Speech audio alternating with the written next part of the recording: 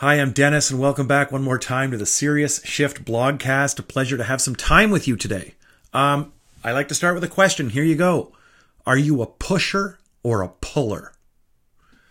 Here's some background. Trying to buy a car, and I'm complaining to my brother what a hassle the process is.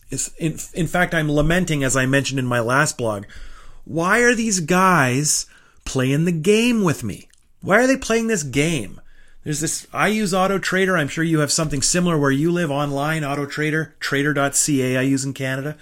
I look up the vehicle. I know the price of every single, this is as I say to my brother, I know what every single one of those vehicles costs with that much mileage and use on it in the entire province. When you walk into the dealership, why does the guy pretend that that information doesn't exist? In fact, I say to my brother, those fools, I don't know why the guy doesn't look it up for me and say, actually, Dennis, you know what? About 25 minutes from where we're sitting, there's another one that's on sale for $1,300 less. Okay?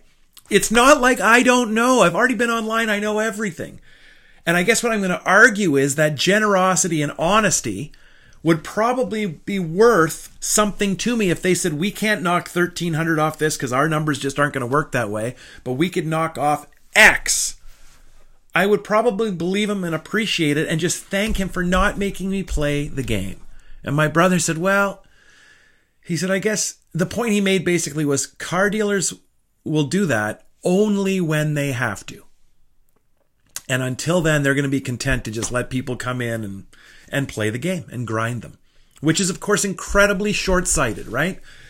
And again, as a business owner and someone who spends so much time thinking about customer experience and better business, it drives me crazy when I am forced into the game. It doesn't make me want to I just hate being pushed, okay? And I know that you do too. So this is a blog about pushing and pulling because while my brother's right, companies can do it because they can get away with it. It's not generous. And pushing is getting away with it. Pulling is doing what you can before you have to do it. Leaving a profit, not just making a profit. Doing something good, making something better before anybody even knows it needs to be done. Isn't that what we should be doing?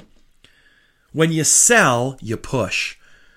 Selling is manipulating emotions and overcoming objectives. Selling is pushing. You push features and benefits. You push compare and contrast. You push fees, performance.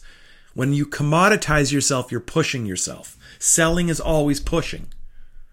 But pulling happens when you have something that people genuinely want. And what people genuinely want is generosity and authenticity.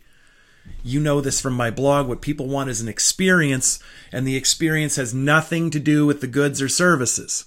Okay? That's what people want. And you know you have an experience that touches people and engages people, and then they want to share it. That's what pulling is. Pulling is when you have something meaningful that people want to share and that people feel is worth more than it costs. That's pulling. Generalists, salespeople, people engaged in the game, they can never be pullers. They push because it's who they are. Okay? Here's how you can make the switch. Here's how you can make the switch from being a pusher, don't be a pusher, to being a puller. Okay. Stop trying to be all things to all people. This is a common thing. If I keep saying it, that's one thing. That I and everybody else who has an opinion continues to say it, it's got to tell you that's true. In the goods and services, economy, you could be a generalist. In the experience economy, in the transformation economy, you cannot. As specific as possible. Okay? Stop selling. Stop convincing. Stop focusing on products and services. Stop measuring value in dollars. There's other ways. The financial services industry is obsessed with this. Stop measuring value in dollars. All of us pay more for certain things because it's worth it to us, because there's something about that product or service or experience that matters to us and it's worth more than it costs. That's just the way it is. Okay? Stop pushing. Start thinking in terms of exclusivity and scarcity. You're only right for some people, right? Not everybody's on the Dennis Show. They don't want to watch it, and that's totally okay. I wish everybody were. but it's understandable that they can't be. I'm only in trouble if I stop giving you what you want. If you like this, I'm in trouble if I water that down. I love my fans. I don't worry about anybody who isn't paying attention. I worry about instead bringing enough good to you that you feel like you can trust me enough to share me with somebody you know. Okay? Start a conversation that other people want to have. Start focusing on the humans and the human side of the people that you work with.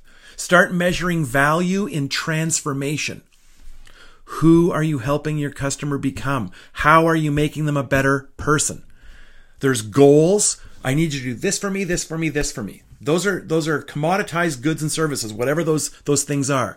Then there's outcomes. Once we do these three things, what's going to happen to you? Why is it good? Who are you? Is it going to help you become, et cetera, okay? Start pulling. What do you do or want to do? For whom? What change is going to happen to them beyond the work that you do for them, beyond the obvious promise of your services? Who do you help your customers become? Okay? What do you do? For who? And how do you help them become? And stop pushing. Okay? It's not your stuff. That's all push. It's all you.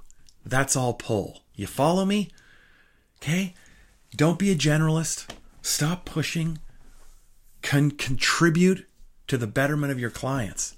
Okay? Pushing and pulling. Gosh, I call this guy to literally give him a bunch of money. And he is so addicted on pushing that he doesn't even have the sense to just say, Dennis, thanks. And how can I help you? It's crazy and it kills me. Anyhow, everyone, as always, thank you so very much for tuning in. I appreciate having this time with you. Have a great day. See you again.